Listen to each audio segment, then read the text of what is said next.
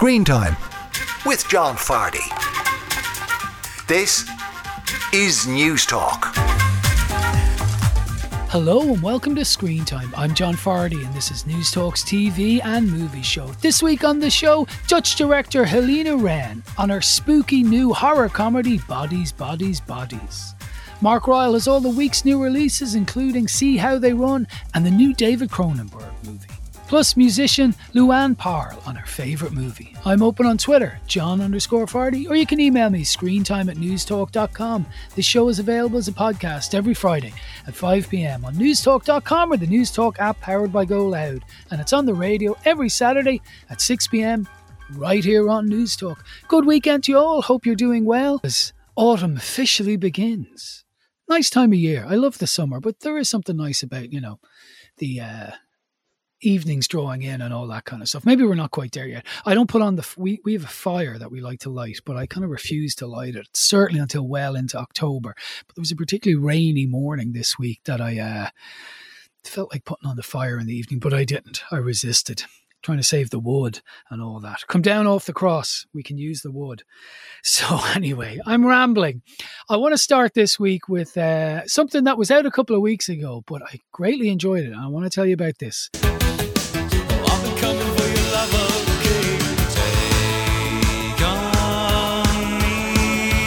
Take on me. Take me on. Take on me. I'll be gone.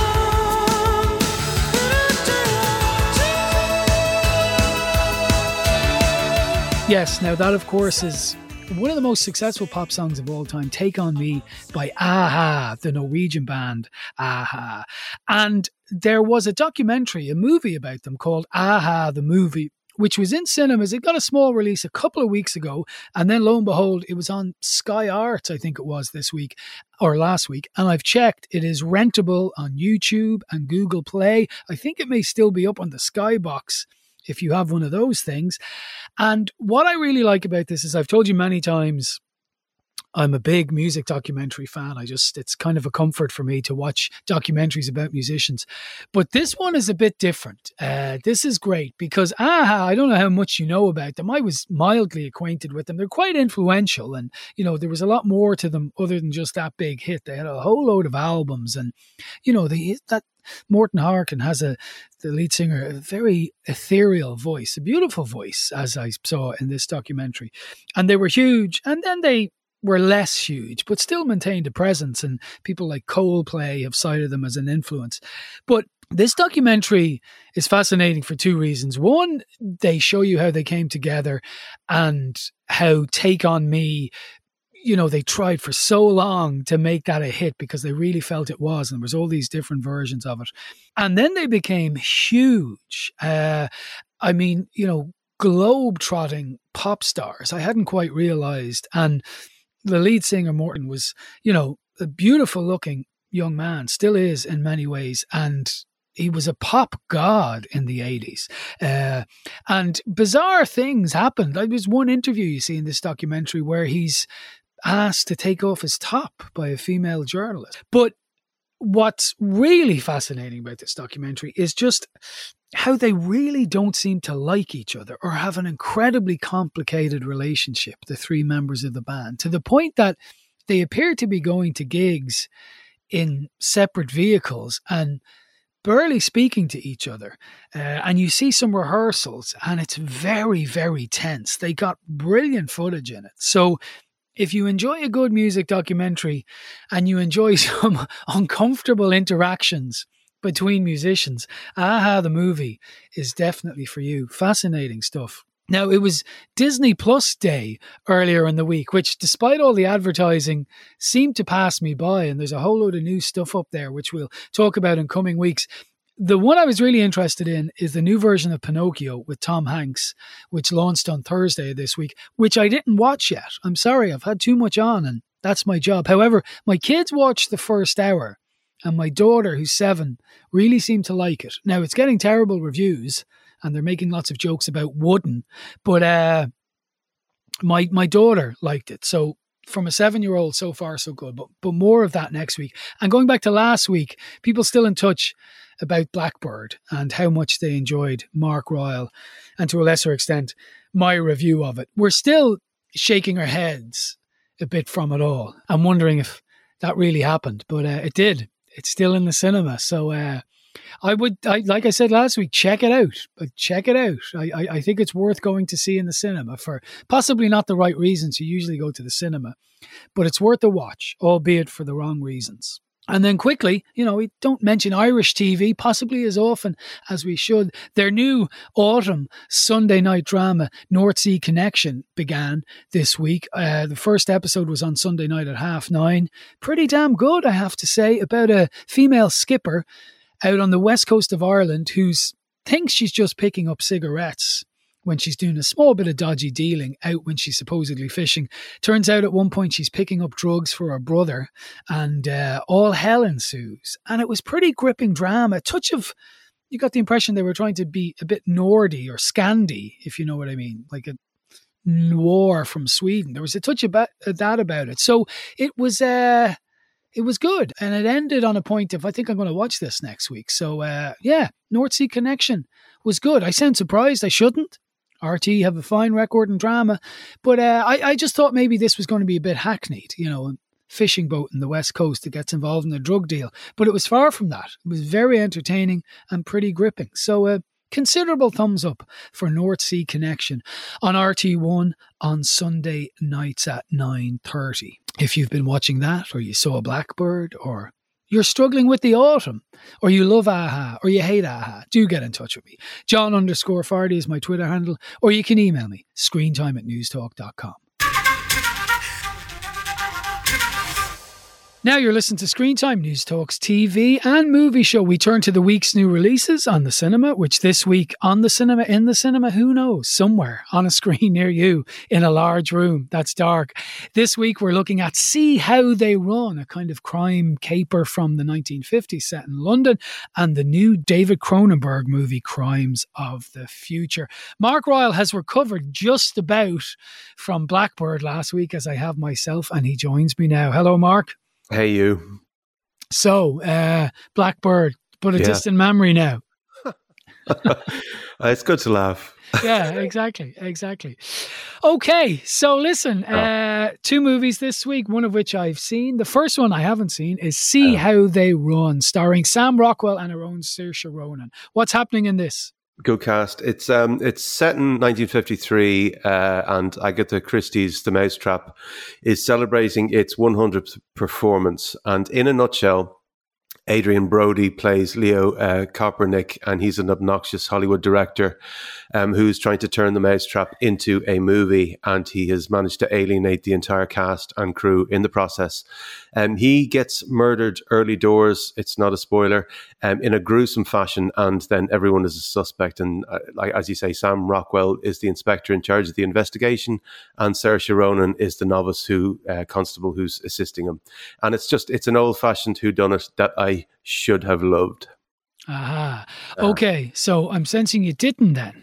It's not. Well, okay. This is the first feature from a writer called Mark Chappell and director Tom George, and they both have a fair amount of TV credits under their belts, but no movie experience. And I'm sorry to say that it kind of shows. I don't know if you watched the trailer for this. But I did, and I've read a bit about it, and we actually gave away tickets to a premiere screening of it. So there you go. Good. Yeah, well, I think it's a case of great trailer, average movie. The trailer is fantastic, but it is writing checks that unfortunately the movie can't cash. And in all honesty, it's okay, and that's about it. Okay. And is it not a great kind of slapdash whodunit? No, overall, the thing about the trailer, I'm sorry to keep on harping on it, but it is a really good trailer. But there's a vitality and there's a vigor there that's just not in the movie. And the story it's oddly lifeless, and it kind of just sleepwalks to its conclusion. But the major problem with this is that I think the script just needed to be much sharper and smarter, and the humor needed to be funnier, in a nutshell. Okay. Sam Rockwell, previous guest, not on this show, but I interviewed him before. Brilliant actor. Saoirse Ronan, Water is Wet, she's brilliant. Yeah. But they're just not given the right goods this time. No, they're both very good. Saoirse Ronan, she gets to use her real accent, which makes a nice change. Yeah. Sam Rockwell doesn't. He's doing British. And to be How's honest, that? I've heard worse. Okay. He is good. All right, governor. Not quite that bad. It's more subdued than that. He's very good in the role of this cynical, world-weary detective, and he's definitely operating in a much more restrained register than I'm used to seeing him in. And as I say, it's great to see Saoirse Ronan able to relax and not have to hide her Irishness in a role for a change. The rest of the cast, it's a big cast, but not much is made with that ensemble, if you like. Ruth Wilson is in it. Her role is really small. Okay. David Oyelowo, his role is unfortunately too large. He's really, really belting it out to the back row, and he's overacting to he seems to think he's doing a stage play instead of a movie. And is he one of the actors in I think he plays the writer of the. I think he's writing the script to the movie. Okay. And he's very, very big. Yeah. Okay. Obviously, I didn't mean is he one of the actors in the movie? I'm aware of who he is. He just is to acting. clarify. I believe he was acting. Yes. And Adrian Brody as the tentative director. He's doing Adrian Brody. Okay. He's in it more. He gets killed in the first couple of minutes, but he's in it a lot. There are a lot of flashbacks, which again is kind of a cop-out, because you should be able to find a better way of relaying that information instead of doing flashbacks all the time. And Adrian Brody, it's right when you say, like, I like him, I enjoy his presence, but he does do Adrian Brody a lot. He's not versatile. Yeah. Yeah, you know what you're going to get. Yeah. Yeah, well, he's doing Adrian Brody. Okay, fair enough. Yeah. It's good, but it's not great. Okay, so what are you going to say stars-wise for See How They Run? I'm going to give it 3.5. It's a very cozy watch, and it's undemanding, but unfortunately, it's a bit bland. Okay, 3.5 sounds okay. 3.5 sounds okay. I do like a good whodunit. Unfortunately, this isn't a good whodunit. Yeah, but it's 3.5 of a whodunit. No, yeah. So it's okay. Let's take a clip of See How They Run. That's that then, sir. It's as good as a confession. Let's not jump to conclusions, Constable. No, sir. Least we can do is talk to this other party. Yes, sir. Cocker Norris, sir. Tell me, did you write everything down in that little notebook? Only if it's important, sir. How do you know if it's important?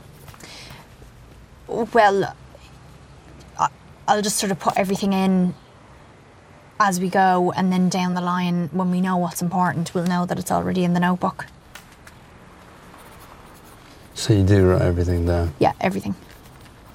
That's what I thought. That was a clip of See How They Run, which is in cinemas this Friday, the 9th of September, starring Sam Rockwell and our own Saoirse Ronan. And Mark Ryle gave it 3.5. He was a bit disappointed because he was expecting more from the trailer. But 3.5 isn't bad in the Mark Ryle world, I dare suggest. Now we move to a very different beast, a movie I have seen. Crimes of the Future is David Cronenberg's first movie in a long time. If I'm not mistaken, Mark, David Cronenberg had a movie called Crimes of the Future back in the 70s. It was a short, and I'm not sure how many people would have seen it. No, absolutely. Now, it goes without saying that David Cronenberg is an acquired taste. Yeah. His movies can be very visceral. I was going to say sexually explicit, but maybe certainly plenty of sex, but sometimes quite graphic, like mutilations. And it depends on what kind of sex you're talking about. It wouldn't be in my purview anyway. He's a unique filmmaker. He is, and I think that's probably a nice way of saying it. This one is described rather pretentiously as from the mind of David Cronenberg. Can we just clarify? We're going to get to this now, but I have enjoyed certain Cronenberg movies. Yeah, me too. Like Crash, Videodrome, which I saw a long time, 30 years ago. But when I say he's an acquired taste, I have acquired that taste certainly a few times over the years. Yeah, at the risk of sounding like a hipster, I preferred his early ones.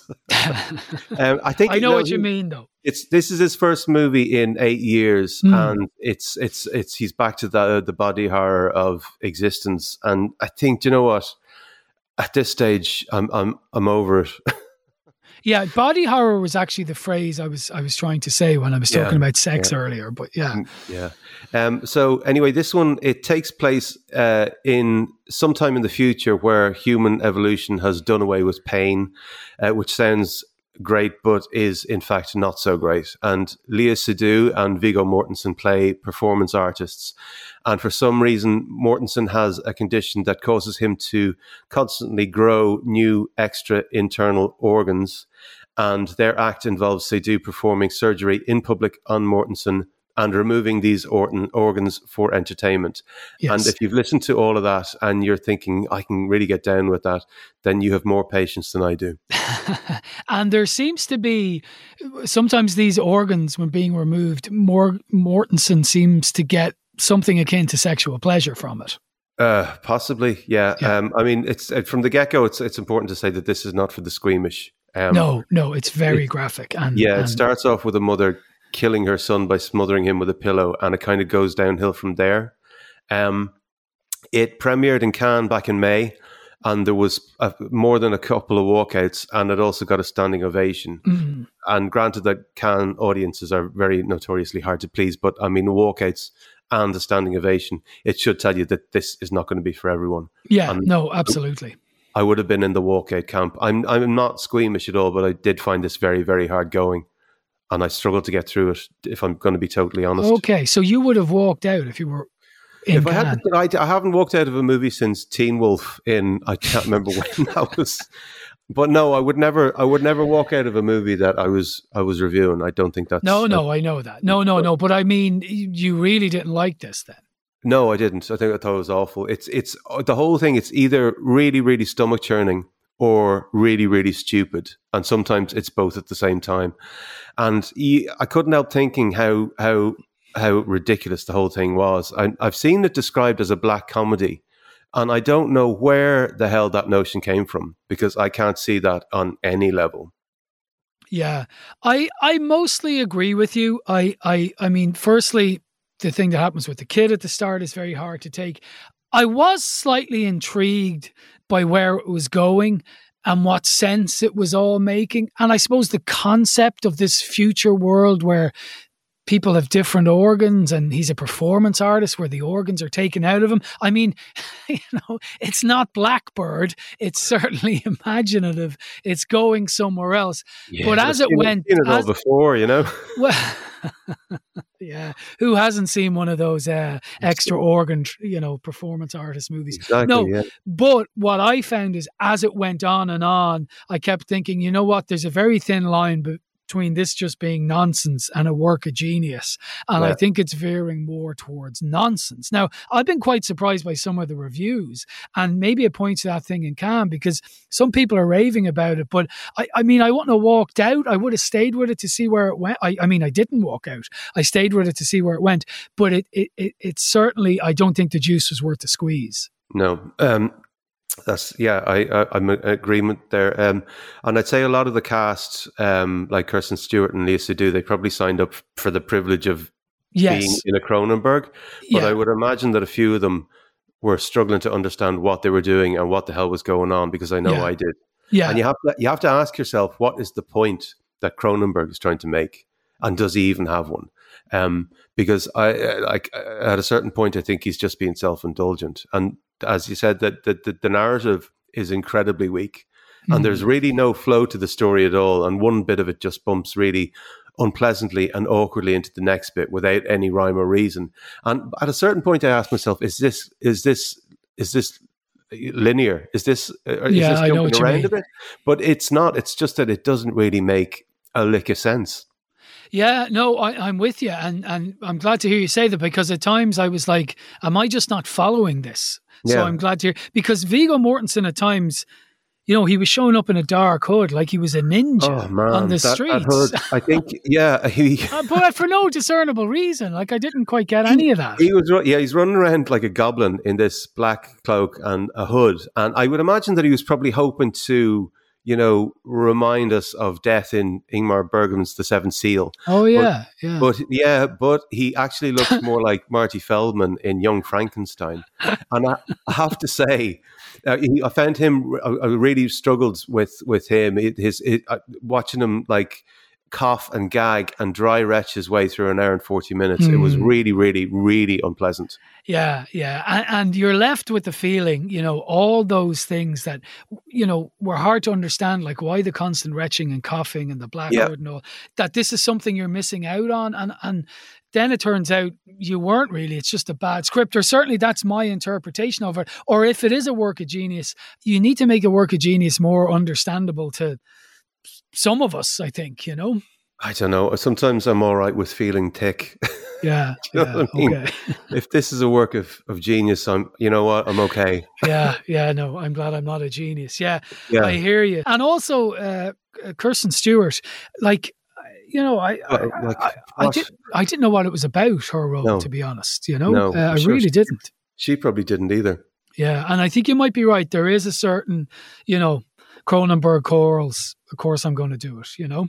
Yeah, I know. Not that I know anything of their motivations, but you are left with that feeling, kind of. Yeah, if you're a diehard fan, you are going to probably love this, but you know, don't call me. Yeah. So you think it's just for the Cronenbergians amongst us? I don't know who it's for, Yeah. but it certainly wasn't for me. Well, listen, we might go see Blackbird again next week, just to re-up. So what are you going to say stars-wise for Crimes of the Future? I'm going to give it 1.5. Okay. I'm going to give it 2, just because I thought there were some intriguing ideas in it, but they really came to nothing. So that's 1.5 from Mark and 2 for me from Crimes of the Future, which is on release from this Friday, the 9th of September. But Mark and I are both distinctly saying best avoided, we think. Absolutely. But Mark, even on a bad day, I would never avoid you. So thank you very much. All right. Thanks, John. I'll talk to you next week. Now, before the break, we were talking about the week's new releases. There is another new release, a very good one called Bodies, Bodies, Bodies, right? Which is the name of a game. Some of you might know it as Murderer. It's a game where people kind of pretend to kill each other. You probably know what I'm talking about. Anyway, this movie, it's a black comedy horror about a group of recent college graduates who meet at this very mannery house, a very expensive kind of house of their parents, as they're waiting for a hurricane to come. And the, I suppose, main protagonist, Sophie, is newly sober, and she arrives into this group of friends with her new girlfriend. One of her friends David is played by Pete Davidson, as in Kim Kardashian's former boyfriend. He's a very good actor, though. And there's a whole gaggle of friends there. There's David's girlfriend, Emma, the kind of parent of the group, Jordan. Alice is there as well. And they kind of have these petty, toxic jealousies amongst each other. And it's very much a movie about, I suppose, Gen Z, and they're on their phones a lot. And as I say, friendships are very toxic, but a murder for real actually takes place in this big house with a hurricane raging outside, and more stuff goes down. And it's a really entertaining, dark movie where it kicks off with a corpse on the patio, and that brings along a kind of apocalypse of the ego almost among these friends, and they really start to go after each other emotionally and possibly more. So a really good, unusual Gen Z horror comedy. Now, it's directed by a lady called Helena Wren. She's huge in Holland. She's an actress, she's a director. This is her first English language feature. Her first movie in Dutch was a really intriguing movie called Instinct, about a prison therapist who becomes obsessed with her charismatic patient who's a violent serial rapist. She recently acted in a show all about the red light district in Amsterdam. She's done theatre all her life. She's big news in Holland, and she's going to be big news the world over, because Bodies, Bodies, Bodies was released in the States a little while ago, and it's going gangbusters. Helena Wren is a seriously cool movie person. And I had a chat with her about Bodies, Bodies and a good bit more beside. Take a listen to this. My children play a game called Murderer here in Ireland, in Dublin. And it seems that game has been around for a long time in various guises. It's called Bodies, Bodies, Bodies in this movie. Was that a game you played as a kid? No, I actually played it as an adult. I that was what originally drew me when they sent me the script that they had. That's very different from the script that it became. But what attracted me to the project was basically the game that we call Murderer or Werewolf or Mafia. And I had a very tight friend group. Now everybody has children, so you know how it goes. But I do. We used to play it a lot, and it was all about psychological warfare. And that was what I thought would be a great vehicle to, you know, talk about group pressure and group behavior and, you know, is the killer inside of us or outside of us? So I thought the game would be a wonderful structure for the film to then become what it is. Sure. Yeah. And it works brilliantly that way. And, you know, your protagonists, I was thinking about this, they're Gen Z, I guess. And from the outside looking in, you could possibly think, you're not thrilled with the way Generation Z behaves. They're self-obsessed. They're obsessed with their phones. They're obsessed with how they look. But maybe there's more to them than that. Or what's your take on that? Well, I think we are all, in a way, children of this time because we all live in this time where technology is just overwhelming us. And of course, I'm 46, so I you know, I didn't grow up with the smartphone. And so am I, incidentally. So. There you go. So we still had to like look up in a big encyclopedia or something. And of course, now it's all, you know, right in the palm of their hand. So I do think that I'm just interested in, does technology influence how people behave and who they become? But I think the film is not so much me really making fun of that generation, but much more me making fun of all of us in this time. You know, the whole concept of death by GPS, where, you know, we don't even know how to get out of a small forest because we so lean on our Google Maps. Yeah. So I think we're all victims of that. So I also really created the film as a cautionary tale for my own phone addiction.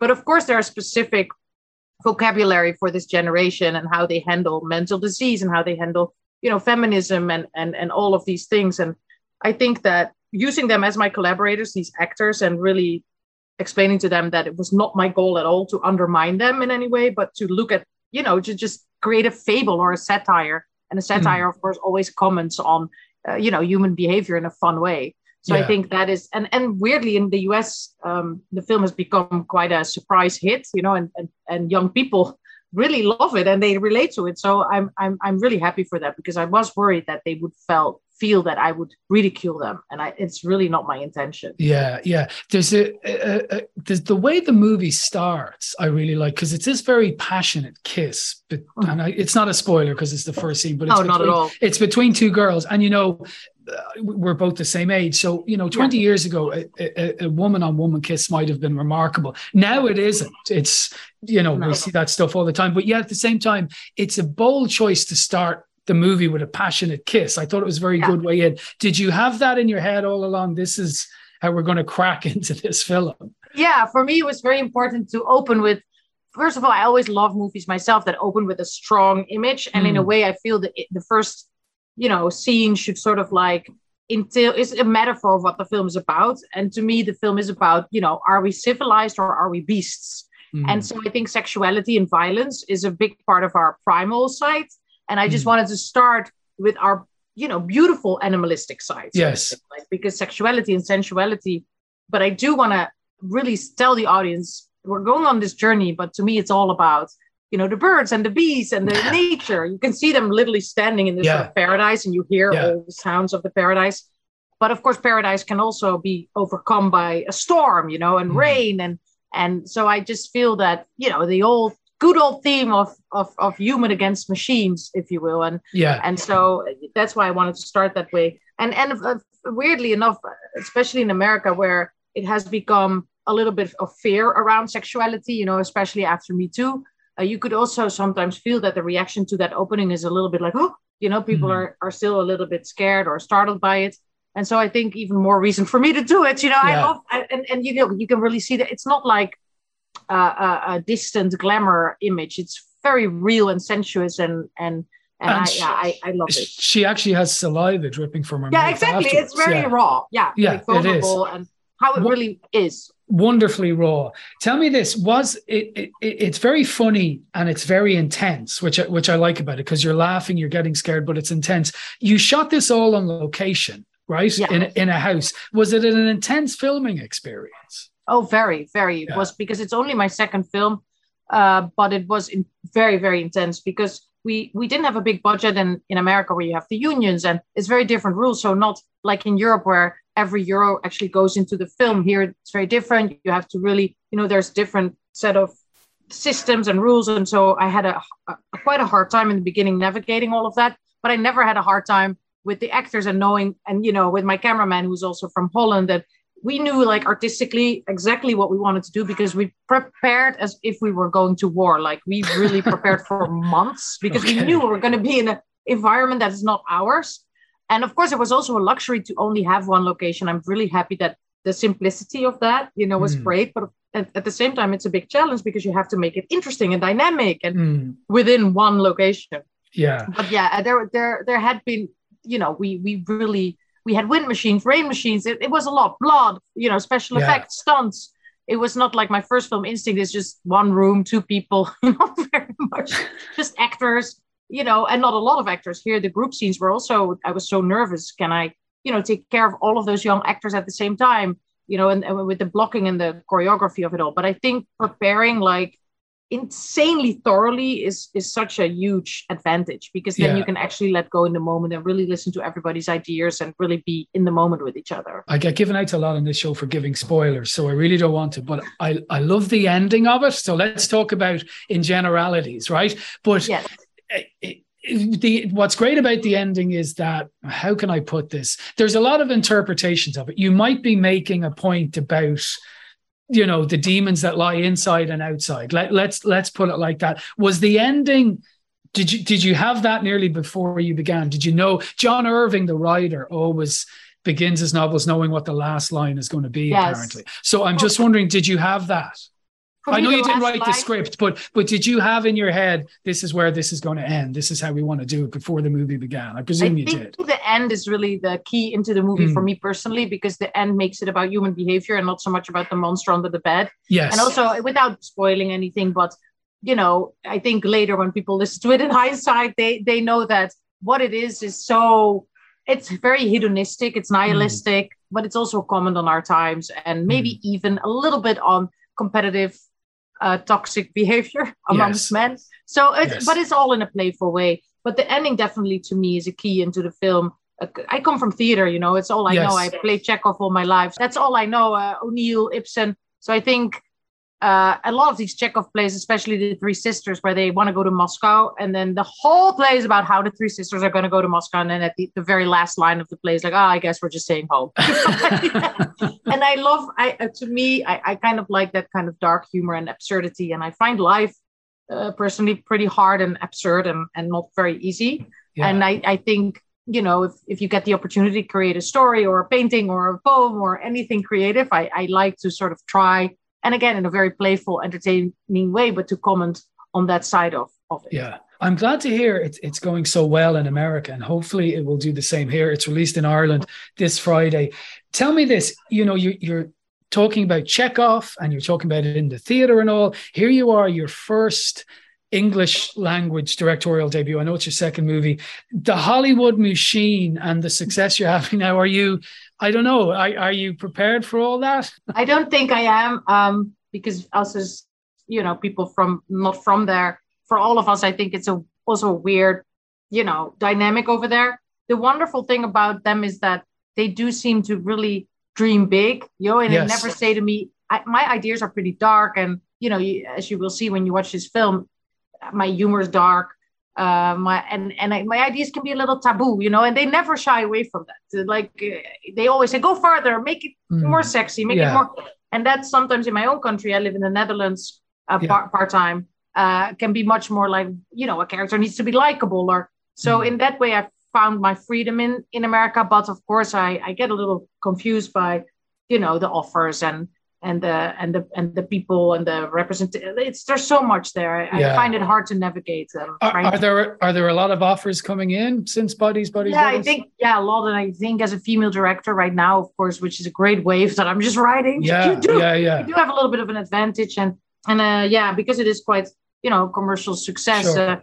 I think they do find their way to me. But I loved working with A24. They are an exceptionally wonderful studio, and they seem to have found a niche where you can actually make darker films and still attract people to the theater. So I really want to work with them again, and I feel at home with them. I watch a lot of movies for this gig, and I'm not saying it because they've organized this, but A24 make brilliant movies. Yeah. You haven't been offered a Marvel movie yet, have you? Because that's when you've really arrived. I know.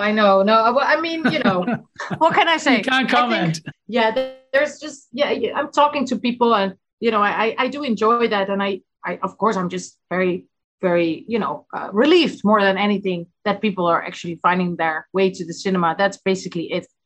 As much as I know, you see a lot of films. Sometimes you succeed, sometimes you fail. And it's often also just a lot of coincidences. You can put all your work in it and your intention is great. And you can have the best cast in the world and the most beautiful script. And it can still not, it can still fail sometimes. So I also really try to ground myself and just be just humble and very just grateful. And then we'll see from here. But my main intention would be to, I love sexual thrillers, so I want to go back to that genre. And Paul Verhoeven being a big Dutch director, and I worked with him on Black Book as an actress.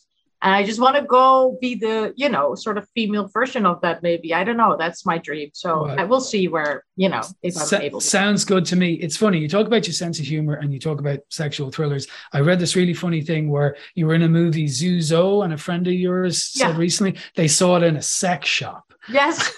So you really don't know where a movie's going to end up. No, and that movie was nominated for Best Foreign Film for the Academy Awards. Can you imagine? So you never know where you're exactly. So you should always be just humble and laugh a little bit in life, because it's all up in the air and it's all water under the bridge.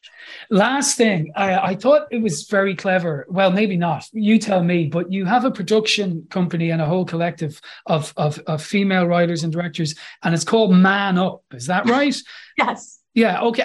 But you're presumably this is to try and get more women into the business of movies and TV, is it? Yes, that's what we want to do, and just be inclusive. And me and Carice van Houten, who's maybe people know her as an actress of she's the Red Priestess in Game of Thrones. She's my best friend. That's our company, and she stars in my first film, Instinct. Mm-hmm. Yeah, and I think basically our goal is to try to be inclusive and tell inclusive stories. And Red Light is a TV show that's going to air on Channel 4 from the 9th of September that we created together. It's about sex work. We both had to star in it to get it financed still. So that's like my goodbye as an actress to, so that's our dream and our goal. And this was my first film on my own. It was not part of the Man Up enterprise, but I definitely we're creating stories in Europe, and I would love to continue doing that. Yeah. Great. And so are you finished acting now? Is that what you're saying? Yes, I'm retired. I really loved it, but it's so You're only 46. I know. And I wish I could say I retired financially, but that's really the opposite. But no, I loved it, but it's, I work with Ivo van Hove, who's a great director, but you sort of give your life to him, and we toured the world constantly. It's just a very heavy profession where every night at 8:00 the curtain opens and you have to be there with all your emotions, all your physicality. And I think you could see it all back in the film as far as the acting style, but to do that every night on stage is just a little bit, it was too much. I think I went into it too far, and I'm very happy now to sit with a North Face jacket with my hair like that and and tell other people what to do. Well, those nice people at A24 would like me to go now, so I better go. Bodies. It's hard to say is a great movie, and it's lovely to talk to you, and continued success. Thank you so much. It was such a wonderful conversation. I really appreciate your time, and it was really lovely to talk to you. Thank you very much. I don't know what you're talking about. You listen to her podcast. Wait, what? And you made us swear on our lives not to tell anyone. Jordan, is that true? I like your podcast, Alice. What is your podcast about? Hanging out with your smartest and funniest friend. Did you just groan? No. When I said hanging out with your smartest and funniest friend. Like that. Like that. You did it again. No, I didn't. First of all, a podcast takes a lot of work, okay? You have to organize the guests, you have to do a Google Calendar, and you build a following. It takes a long time, and I've been working on it for a while. That was a clip there from Bodies, Bodies, Bodies, which is now on general release. And before that, you heard me talking to the very cool Helena Wren, A Woman in Demand, and Bodies, Bodies, Bodies, which we didn't review with Mark Ryle, but I'm sure he would have given it 4 stars because it's a ripping black horror comedy that I really enjoyed. You're going to be hearing a lot more from Helena Wren. I lied to her inadvertently. I'm actually 47. But I only recently turned 47, so in my head I'm still 46. I'm, staving off the years as best I can. Another cool woman up after the break, musician Luann Pearl on her favourite movie. Now you're welcome back to Screen Time, News Talks TV and movie show. It's that stage of the week where we talk to someone well known about their favourite movie. I'm delighted to be joined by musician Luann Pearl, who is here to chat about her favourite movie, a movie that has never been chosen before in the 3.5 years we've been doing this show, and it is a great movie. Over to you. Well, I'm delighted to hear that it's never been chosen before. So I have chosen The Shining, Stephen King's The Shining, directed by Stanley Kubrick and inspired by the true hauntings at Colorado Stanley Hotel. The true hauntings? The true Does hauntings. this mean you're a believer in ghosts? Oh my God, am I what? This is why it's my favourite movie. So apparently Stephen King was staying at the hotel with his wife, and while he was checking out, everybody else was... while he was checking in, everybody else was checking out, and this is what then inspired the book. The book, have you read the book? Oh, I have, yeah. Just remind people what happens in the movie. So in the movie, Jack Nicholson is an aspiring writer and a recovering alcoholic, and he takes the job as an off-season caretaker at the Overlook Hotel. Yeah. And so he's looking for, isolation, solitude, where he can write his book. He brings up his family, his wife Wendy and his son Danny. And Danny has psychic abilities. Mm-hmm. So he can see into the hotel's gruesome past, where the previous caretaker Grady had murdered his family. So hence the Grady twins. They're an iconic part of the movie. Yes, they pop indeed. up throughout. It's when the family then are snowbound that Jack Nicholson's character then starts to deteriorate. His mental health and sanity starts to deteriorate due to the supernatural forces that inhabit the hotel. Yes, brilliantly described. Thank you very much. Sounds like you're writing for a newspaper. It is a fantastic movie, but why is it your favourite movie? So my favourite genre of music is psychological horror. Of music or movies? Did I say music? You said music. Oh my You God. can't take the musician out of the woman. No. I do like to write songs about ghosts as well. I do have a song called Ghost. That's right. Yeah, I do. forgot that. My favourite type of movies is psychological horror. So anything like supernatural, ghostly. I love a good scare. Okay. I don't like gore. So Yeah. it's just, the edge of your seat, heart thumping. I love to just terrify myself. And for me, The Shining has all of that. Yeah. It's quite different from the book. For anybody who's read the book, I kind of think of it like two different families almost. Yeah. Because the ending is different, and I like both. Yeah. I think both are, a masterpiece. Mm-hmm. So that's why I think kind of almost it's like two different families, two different stories. And so this is kind of my favourite time of year now. So the evenings are getting a little bit shorter, and you can put the fire on, you can get cozy and watch all these movies. Halloween is coming, and like already now I'm starting to prepare for Halloween because it is my favourite time of year. Wow. Yeah. Ghosts run deep with this lady. Oh my gosh, yeah. The thing that I love about the movie more than anything, I completely agree to it. Brilliant movie as a psychological horror. It's fantastic and scary, genuine jump scares in it, and so creepy. Jack Nicholson, as he descends into, for want of a better phrase, madness, is absolutely brilliant in it. It's incredible, and I couldn't imagine anybody else playing that role. It's told so well, and you're there, you can see how it's all happening and how the hotel is taken over and all the supernatural forces are, playing with his mind and getting in there. When I first had a mobile phone for about 3 months, I had the ringtone, "Here's Johnny." That's very embarrassing, isn't it? Not at all. I would probably have that too. Do you remember the first time you saw it? I do actually. I was very young because it came out just before I was born, so it was 1980. So I wasn't born then, but I was terrified. Yeah, absolutely terrified. And what age were you when you first saw it, do you think?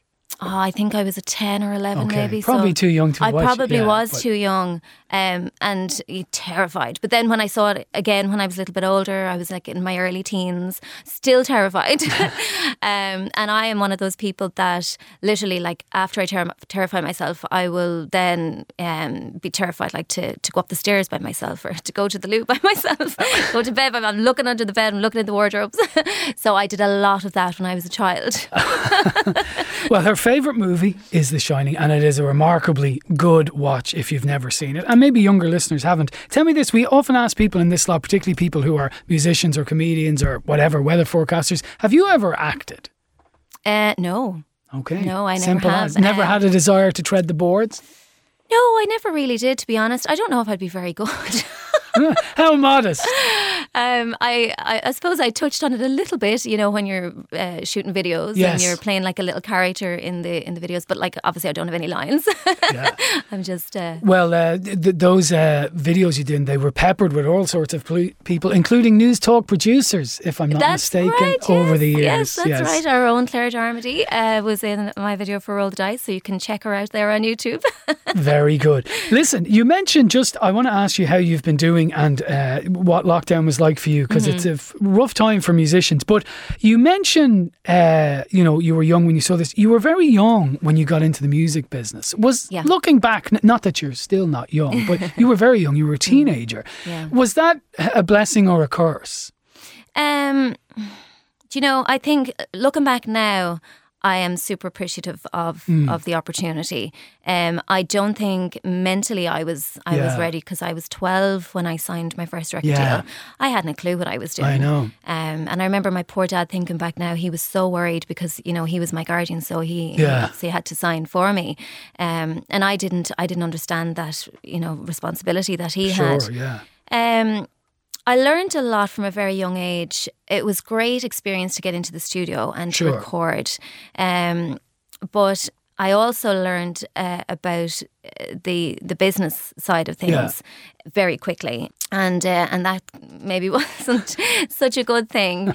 I'm glad that I kind of came through it all and came out the other side of it. And have a career that you've managed to survive in. Yeah. But looking back, I know that that has been difficult as well. Like, you know, there's definitely been a lot of challenges with that. But I'm also grateful for the opportunities, because I wouldn't have the opportunities that I have now had that not have happened. I remember hearing Billy Joel saying, I was 21, I didn't have a clue when I was a musician. Sorry, now, so 12 is a very young age. Yeah. But as you weathered the storm, and here you are now. So listen, lockdown, how was it for you? Because musicians had varying fortunes, you know? Yeah.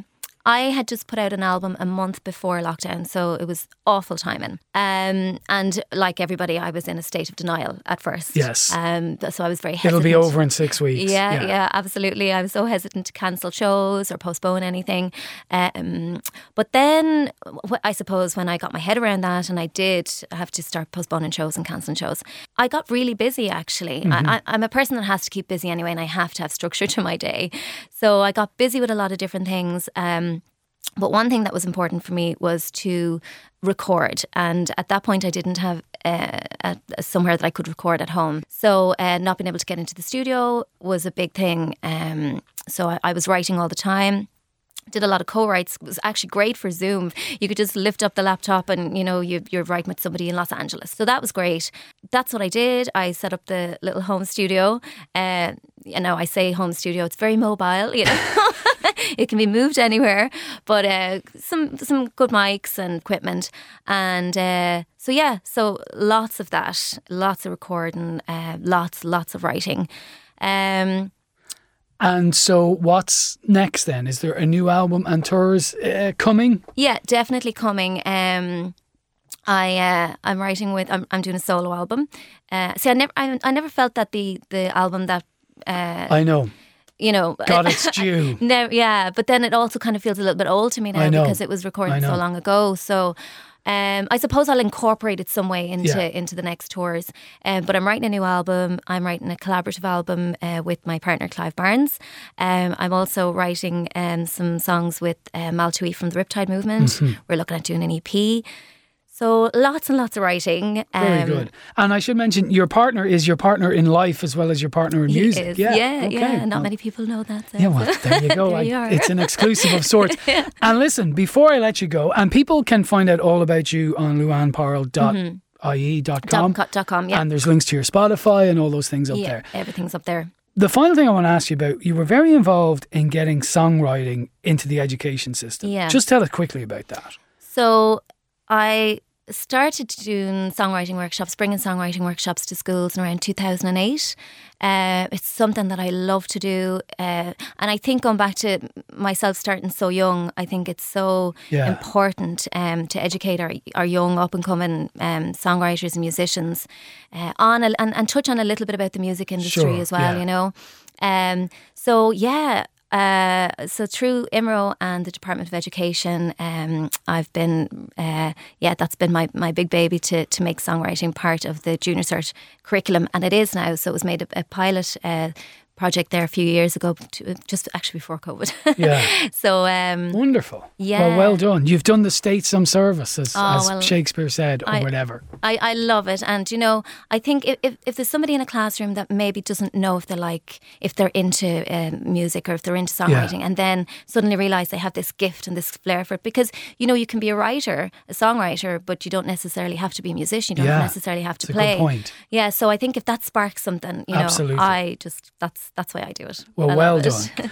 Her favourite movie is The Ghostly, which I think is important because her music does have a ghostly quality, as she's amended to herself, is The Shining. You can find out more on luanneparle.ie. I have a terrible memory. luanneparle.com. Thank you very much for coming in. Thanks, John. Thank you. You think maybe he should be taken to a doctor? When do you think maybe he should be taken to a doctor? As soon as possible. As soon as possible. Jack. You believe his health might be at stake? Yes. You are concerned about him. Yes. And are you concerned about me? Of course I am. Of course you are. Ever thought about my responsibilities? Oh, Dick, what are you talking about? Have you ever had a single moment's thought about my responsibilities? Have you ever thought for a single solitary moment about my responsibilities to my employers?